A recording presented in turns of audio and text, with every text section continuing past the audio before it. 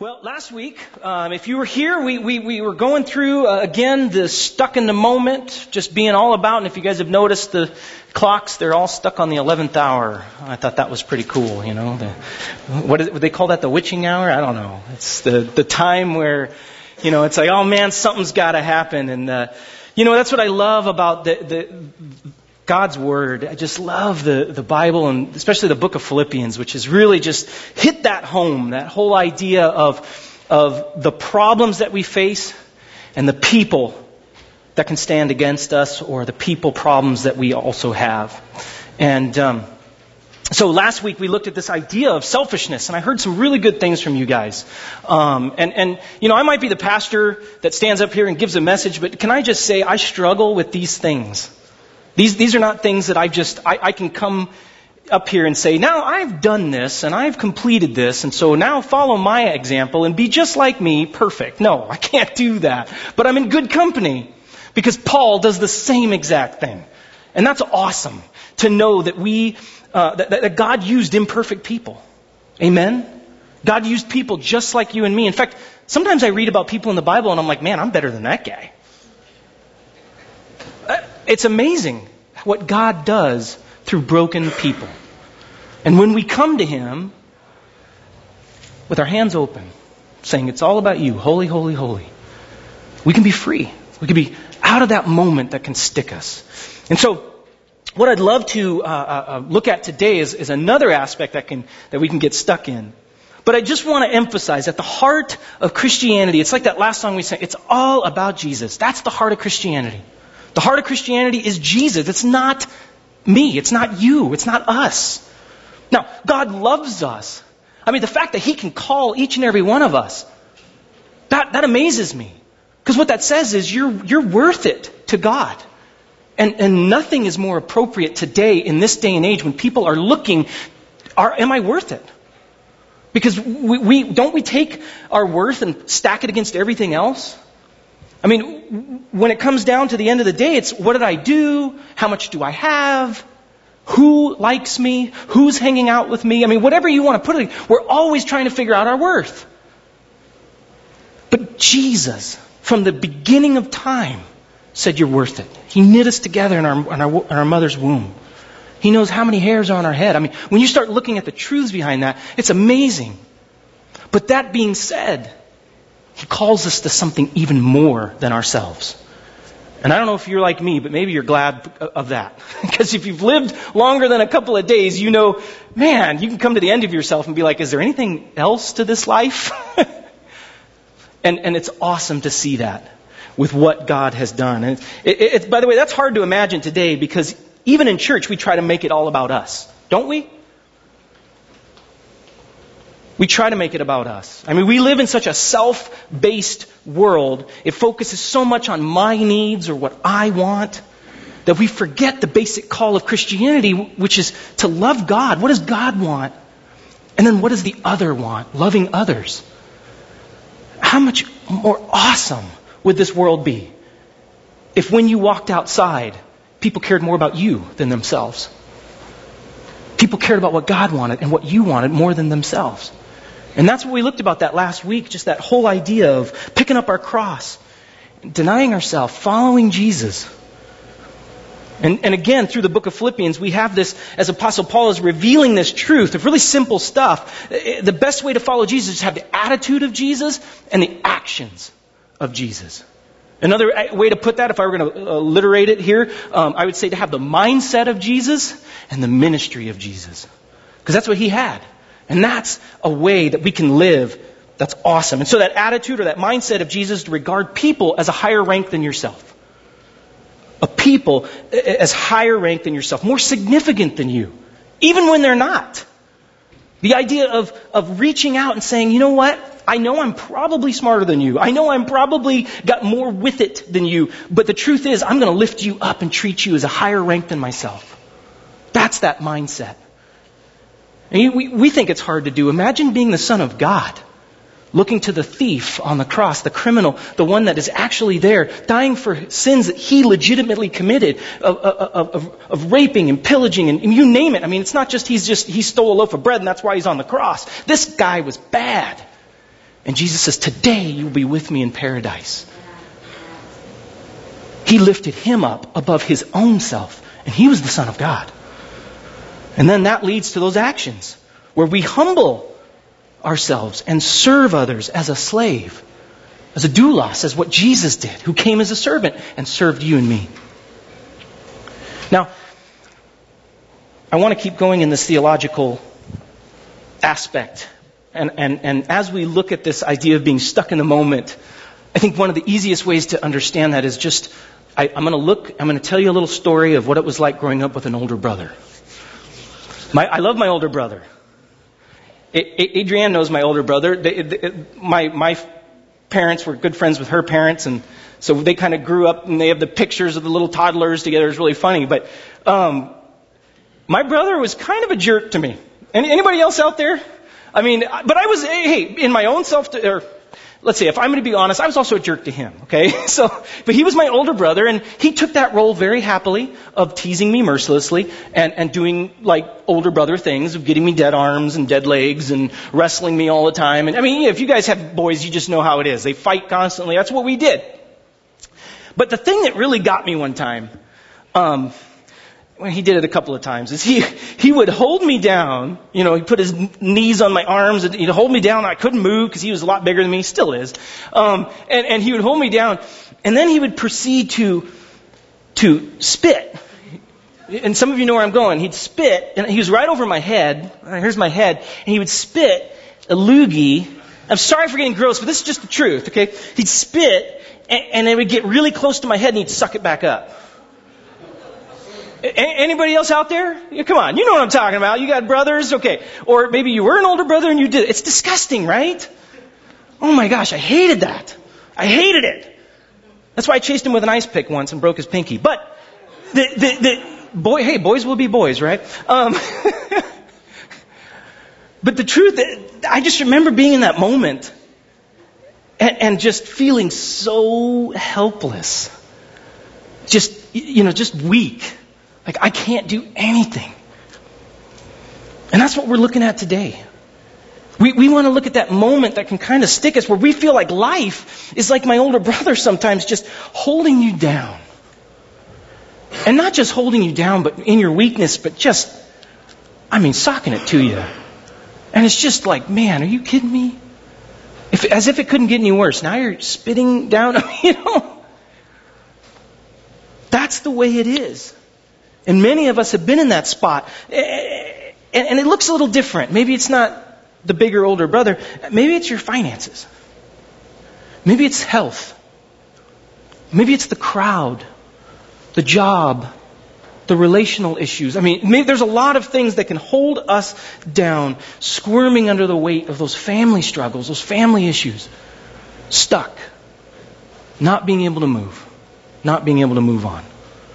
And so what I want to look at today as we open our scripture here, we open the Word of God to Philippians chapter 3, verses 1 through 11. I really want to look at this whole idea of strength. Real strength. Not our own strength. So the take-home truth today that I want to point you to is real strength begins with thankfulness and is found in being filled by Christ. So if you could stand with me, we're going to go ahead and read Philippians chapter 3, verses 1 through 11, where the Apostle Paul truly deals with this idea of weakness and being filled with Christ. Further, my brothers and sisters, rejoice in the Lord. It is no trouble for me to write the same things to you again, and it is a safeguard for you. So watch out for those dogs, those evildoers, those mutilators of the flesh. For it is we who are the circumcision, we who serve God by His Spirit, who boast in Christ Jesus and who put no confidence in the flesh. Though I myself have reasons for such confidence, if someone else thinks they have a reason to put confidence in the flesh, I have more. Circumcised on the 8th day of the people of Israel, of the tribe of Benjamin, a Hebrew of Hebrews, in regard to the law, a Pharisee. As for zeal, persecuting the church. As for righteousness, based on the law, faultless. But whatever were gains to me, I now consider loss for the sake of Christ. What is more, I consider everything a loss because of the surpassing worth of knowing Christ Jesus my Lord, for whose sake I have lost all things. I consider them garbage, that I may gain Christ and be found in Him, not having a righteousness of my own that comes from the law, but that which is through faith in Christ. The righteousness that comes from God on the basis of faith. I want to know Christ. Yes, to know the power of His resurrection and participation in His sufferings, becoming like Him in His death, and so somehow attaining to the resurrection from the dead. Okay, you may be seated. Great passage here. And I want to just take this time to really break it down in a simple way so that we really get this and what God is saying to you and me. Because the Philippians in that day were struggling with a lot of things that we struggle with today. They just were. They lived in a time that was tough financially. They lived in a time that was very, very difficult. Just to be a Christian, to follow Jesus, to say, I want to put others first. It was a very difficult thing. And Paul is giving them some simple things that we need to remember. So the first notes I would say to take here is real strength begins with thankfulness. Real strength begins with thankfulness. I love what he says. He says further, the idea of that in the Greek is to sum up. So what we were talking about before, having the mindset and the ministry of Jesus, having the attitude of Jesus and the actions of Jesus. Therefore, when you have that, if you make those things a priority in your life, you put Jesus first, rejoice. Rejoice. See, rejoicing is something that we don't really get today. This is a command. Paul literally writes it in a command form because he wants us to truly understand this. Because isn't it easier to grumble? Isn't it easier to complain? Isn't it easier to be critical? Isn't it easier to be grumpy? It just is. Especially when we look around. Especially when we deal with the problems and the people of this world. Let me give you something that's very simple. Again, if you're taking notes, it's not something that's underlined or anything, but I just love this concept. Rejoicing is learning to accept all things, as if they're from the hand of God, our Father. Learning to live our life actually believing we have all that we need in Jesus. Wait a minute, are you saying me waking up with a cold today, God gave me? Well, He allowed it. It was filtered through His hands. You mean the sicknesses I'm dealing with? Well, God allowed it. If we truly believe that God is in control, that God is in charge, then He's allowed these things. Why? Well, I don't know. But God knows. And God's in charge. And He's actually going to do something through that. You mean when my family did this, or my job did that, or the traffic that I'm sitting in every day that drives me absolutely nuts? Yes, God's allowed it. It's filtered through His hands. And real maturity, real strength comes from knowing that it's all filtered through Him. And we're able to be thankful. And that's hard. See, immaturity wants to change my day. I want to pray to God, God, just do all these things for me. And instead, maturity and strength in the Lord means, no, God, help me to see what You're doing through these things that are going to change me. I love what Paul does here. As a scholar in the Old Testament, he knows, and if you can write this down, Nehemiah 8:10, it's a great passage. It says, the joy of the Lord is our strength. The joy of the Lord is our strength. Literally, thankfulness is what will be our strength. Knowing that God's in charge. And Nehemiah, these guys were dealing with it. They had enemies from all sides who were pushing in, trying to just take the little bit that Nehemiah had started up in trying to get Israel back going again. With all these exiles and all the suffering.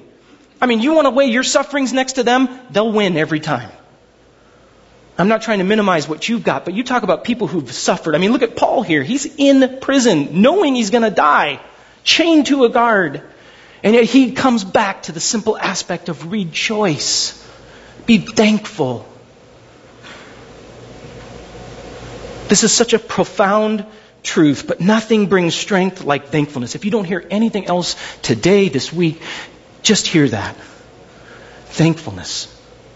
The beginning of wisdom is fear of the Lord, knowing that He's in control and having that thankfulness, that joy in Him. That's our strength. Paul glories in his weakness. And one of these things, my favorite book is 2 Corinthians, because Paul is so real. I mean, he gives a list of the things that he had to go through. I mean, dying, getting stoned by giant rocks, and getting beaten with rods. I mean, you name it. What he had to go through was nuts. And he comes to a point where he says, I'm thankful for my weaknesses. Because that's where God is strong. That's where God is strong.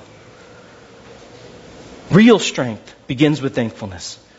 Now, secondly, real strength comes when we stop having a trivial focus. If it comes from thankfulness, it also comes from not having a trivial focus. Now, what do I mean by a trivial focus? Well, first of all, let Scripture define Scripture here. Watch out for those dogs, he says. And if we really understand the Greek, what he's saying is watch out 3 times. He says, watch out for those dogs, watch out for those evildoers, and watch out for those mutilators of the flesh. He says it for emphasis. And he actually goes on later to answer it 3 times in the Lord. But what he's talking about here, all of these things are trivial focus things. They're external based things. They're not internal, they're external. It's like when Jesus approached the Pharisees and said, hey, you guys really good at cleaning the outside of the cup, but the inside looks like junk. It's like you avoid stepping on the graves, but the inside of your life is like an open grave. And that's what Paul is saying here. When he says, watch out for those dogs. I mean, I have a golden retriever. I love golden retrievers. Great dog. And I love dogs. That's not the dogs he's talking about here. You ever been to a third world country? People don't really have dogs in third world countries. There's a lot of dogs, but they're wild dogs. And they're really scrawny and gross. They're almost like, our coyotes look beautiful compared to these dogs. And they live on trash heaps. They live next to the sewer. And it's just gross. Watch out for the evildoers. Basically, people who work their will, not God's will. See, he's just pointing it to these external things that people could understand in that day. Watch out for those mutilators. This is an interesting word he uses here. It's this idea of a castrator, but it's more of a mutilator. In fact, if you look at the Greek, paratome is the actual word for this idea of circumcision in the Greek, but he says katatome, which is completely different, and yet people would have gotten this when they heard it, because literally what it means is to cut off. Paratome is to cut around, like a good circumcision. I don't need to go too much into detail, but some of you guys are squirming when I say katatome, completely cut off. He uses this on purpose, because the dogs are outside.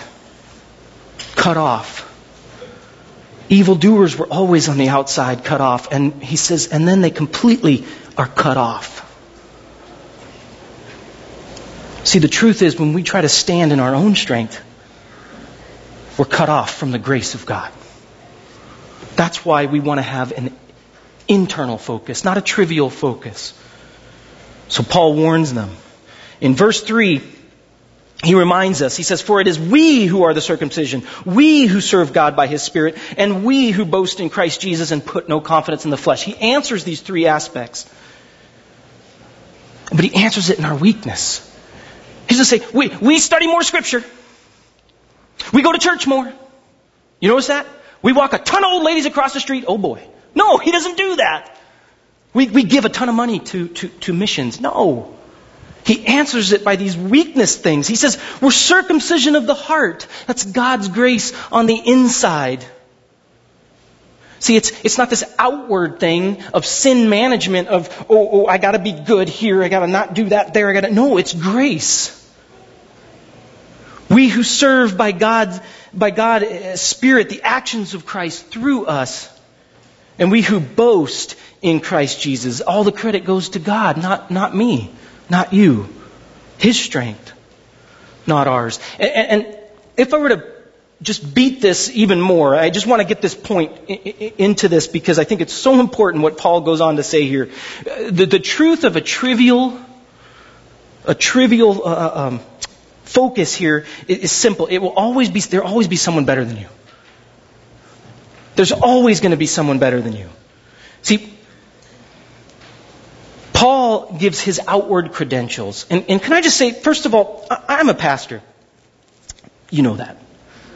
And I feel like I have a pretty good, solid foundation in the Lord. I spend my quiet time. I get into the Scripture. I worship. I do this devotion things. I feel like, could I be better? Absolutely. Could I give more time to the Lord? Absolutely. But I feel like, oh yeah, man, I'm doing, I love worshiping the Lord and everything. But then I get with other people sometimes. Now, I speak from myself because I'm sure you're not like me at all. But I get with, oh yeah, I was memorizing this actual book of the Bible completely, and I just look at them and go, man, I stink. Why don't I have a whole book of the Bible memorized? Do you see where I'm going with this? Have you ever sat there with somebody and gone, man, my family doesn't look as good, or oh, yeah, I didn't pray like yesterday. Oh man, I went to church, but I didn't really go. I mean, I kind of skipped, and you know what I mean? There's always something. There's always going to be someone who's better, who has more Scripture memorized, who goes to church more, who gives more money.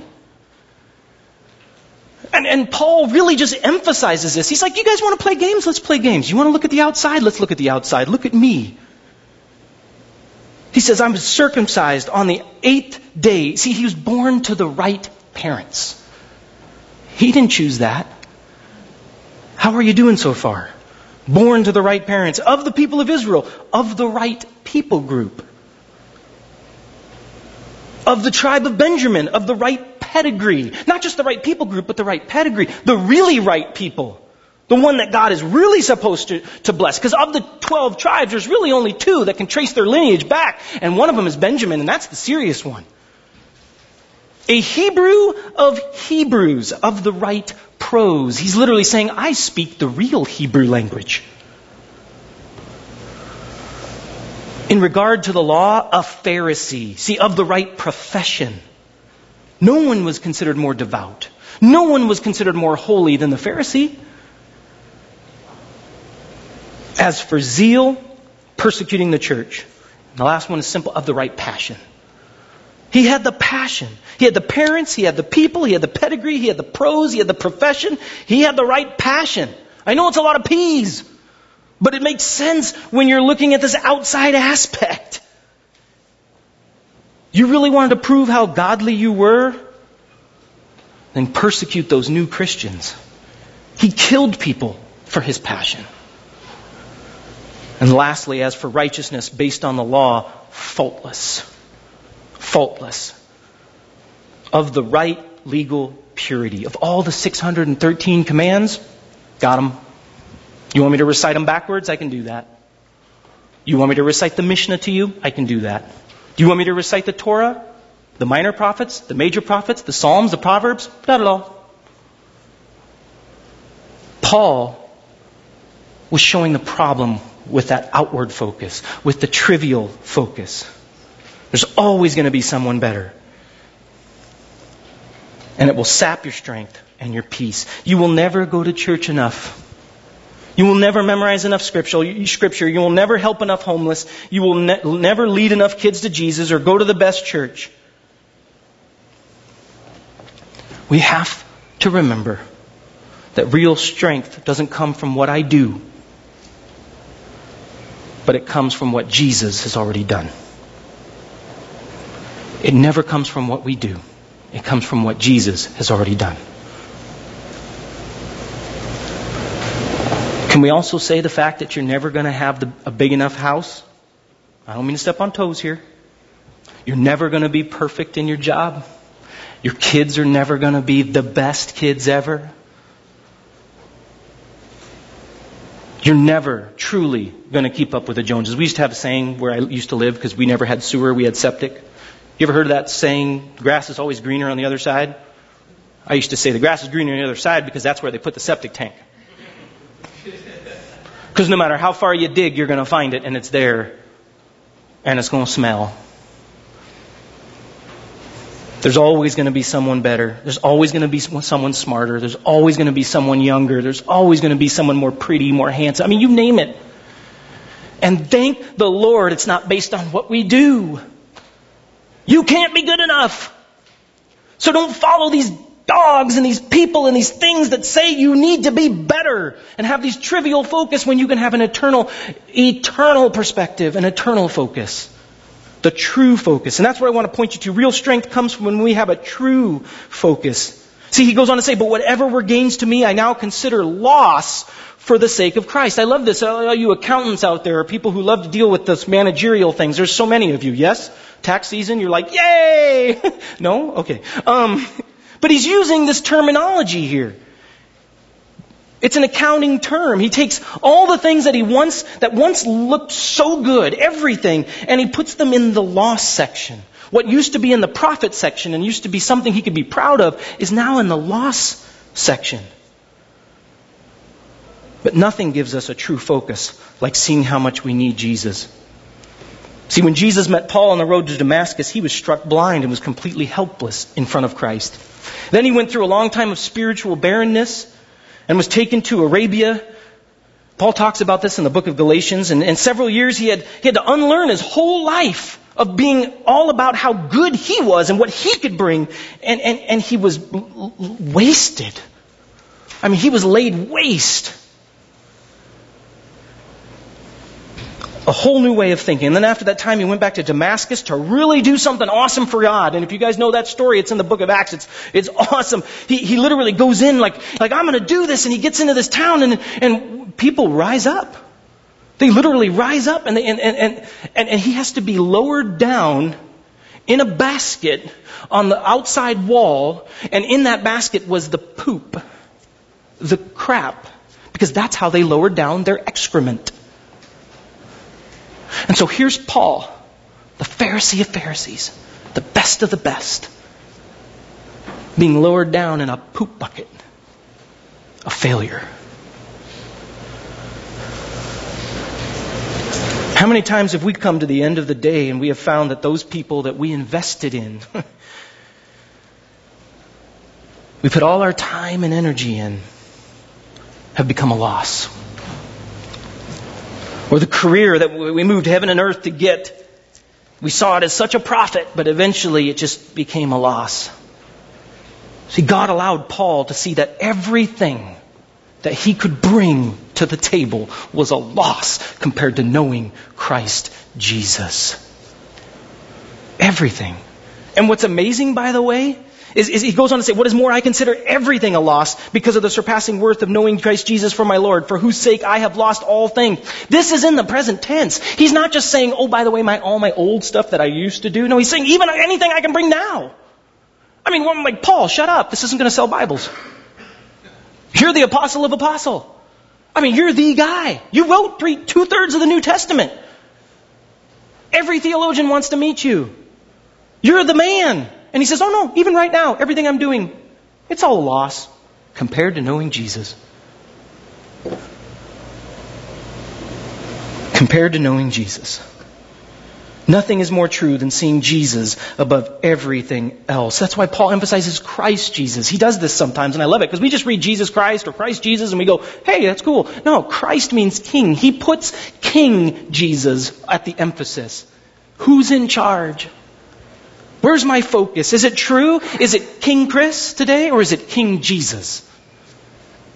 To Paul, it's all about King Jesus. Then he goes on to say, I consider them garbage, that I may gain Christ and be found in Him. The word here for garbage is the same word for what they used to call excrement when they put it in a pot. You guys ever been to a third world country where they don't have running water inside? I mean, that was the way it was for thousands of years.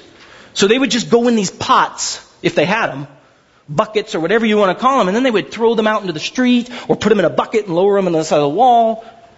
They didn't reuse any of it. Let me emphasize that. It was poop in a bucket that they threw out. It wasn't like, oh, let's save some of that, honey. No. And Paul literally says, you know the stuff you throw out? That's everything compared to Jesus. Wow. Nothing saved. Nothing reused.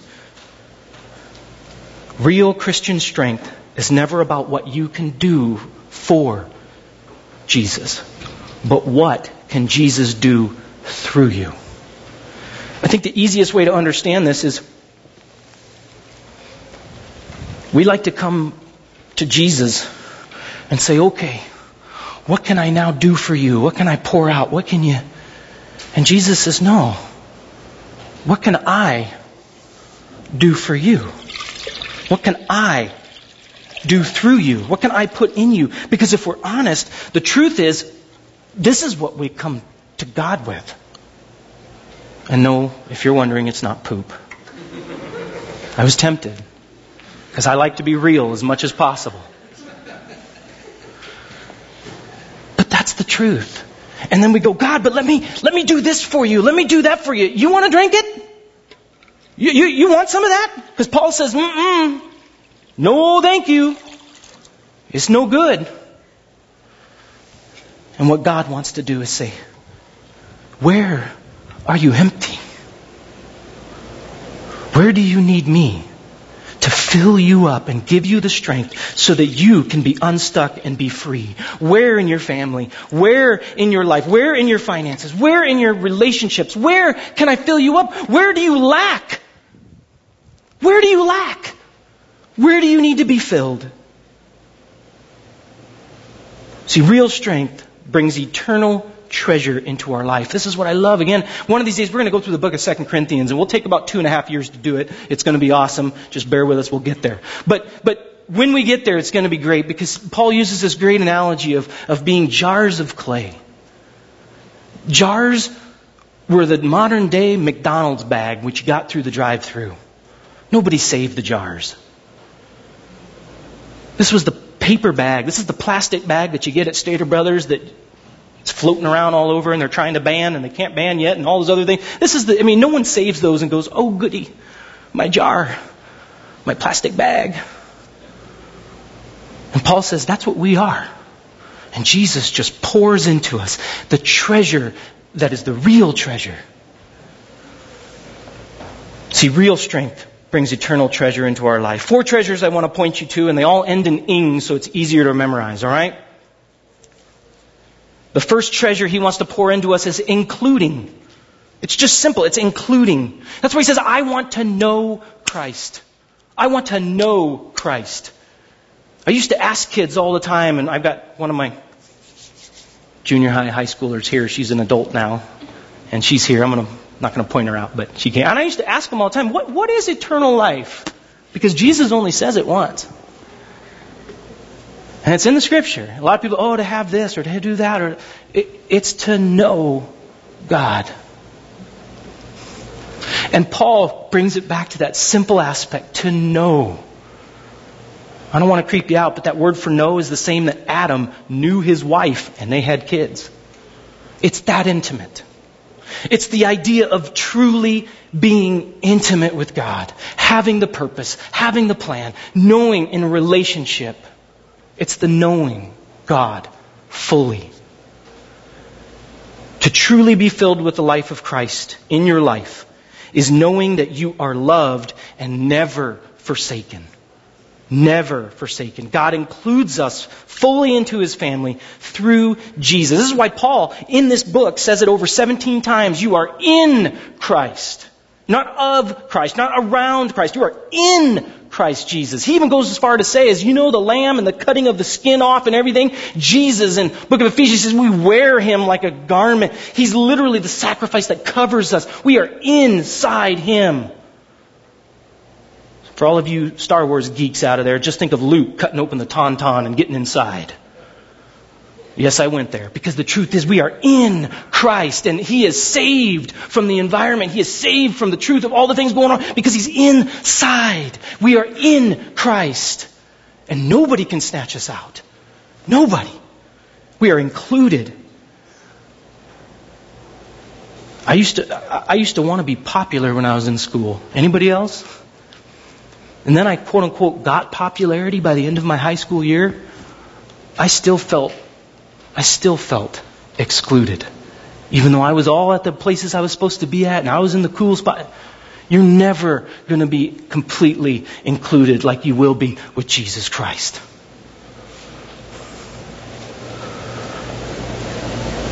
Second treasure, indwelling. So it's not just to know Christ, it's also to know the power of His resurrection. That God will give you the power to deal with your family. That God will give you the power to deal with your health issues. That God will give you the power to deal with your job struggles or to handle any problem or person that comes your way. See, when we come to God and say, man, you know what, God, today I've got nothing. He's like, that's it. Now I'm ready to work with you. And the Quakers used to have this great thing where they would take their hands and they would go like this. And when they would pray, they would let go. So what are you holding on to? Let go of it. Now turn your hands over and receive everything from the Lord that only He can give you. It's that indwelling. See, when we empty ourselves of all that we're clinging to, God can fill us up with more of Himself, which will make every difference. It's not me plus God does something. It's God, everything. That is what it truly means to die to yourself. To have the indwelling, the power of His resurrection.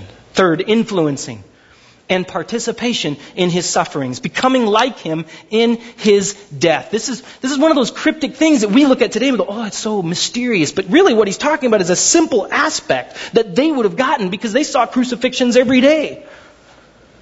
Basically what he's saying is God has a way of taking all the things that drain us and turning them around to declare Him. Jesus showed that on the cross. That's what He's illuminating. I mean, nothing drains more than a public execution. Nothing drains more than the cross. I mean, when Jesus was crucified, there wasn't a single person standing there going, all right. They thought it was over. They thought it was done. 3 days. He was in that tomb. You talk about draining. All the disciples, they went back to work. They went back fishing. They're going, I guess we'll go back. And the two guys that walked from Emmaus, or walking to Emmaus on the road, that they were talking, Clopas, and they were walking, and Jesus shows up after he'd risen. He's like, what's going on? And he said they were downtrodden. They were depressed because who they thought was the Messiah had been murdered on the cross.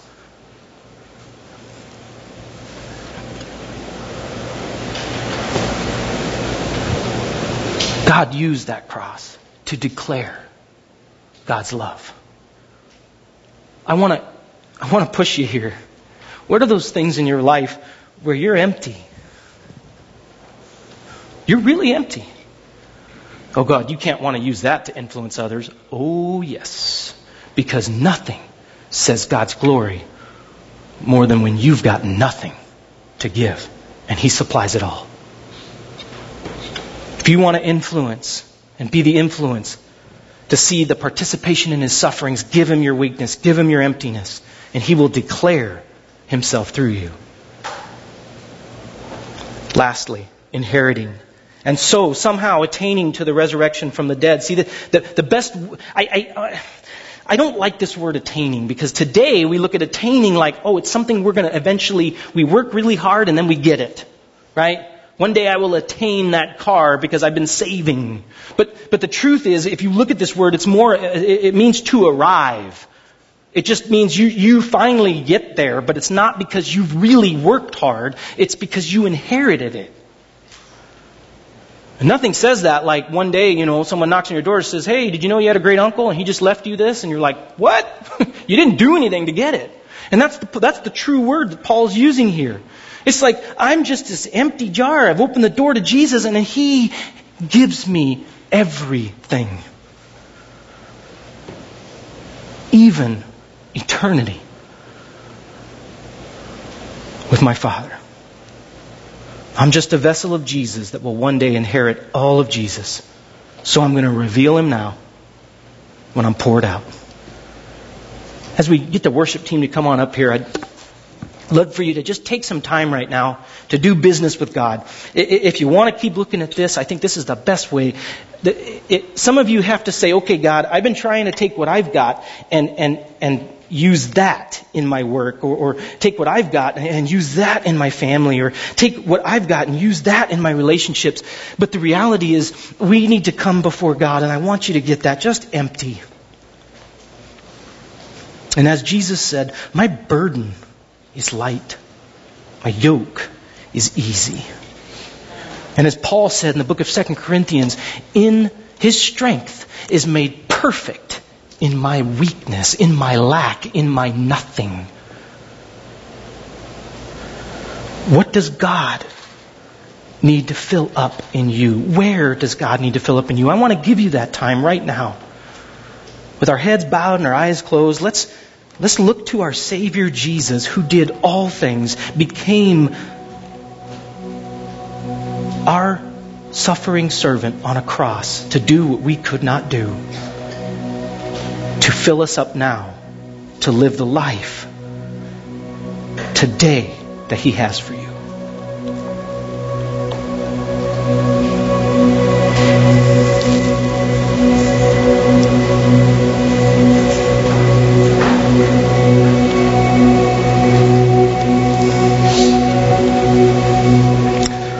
Lord, we just want to take this time right now. Lord, some of us might need to just put our hands out right now.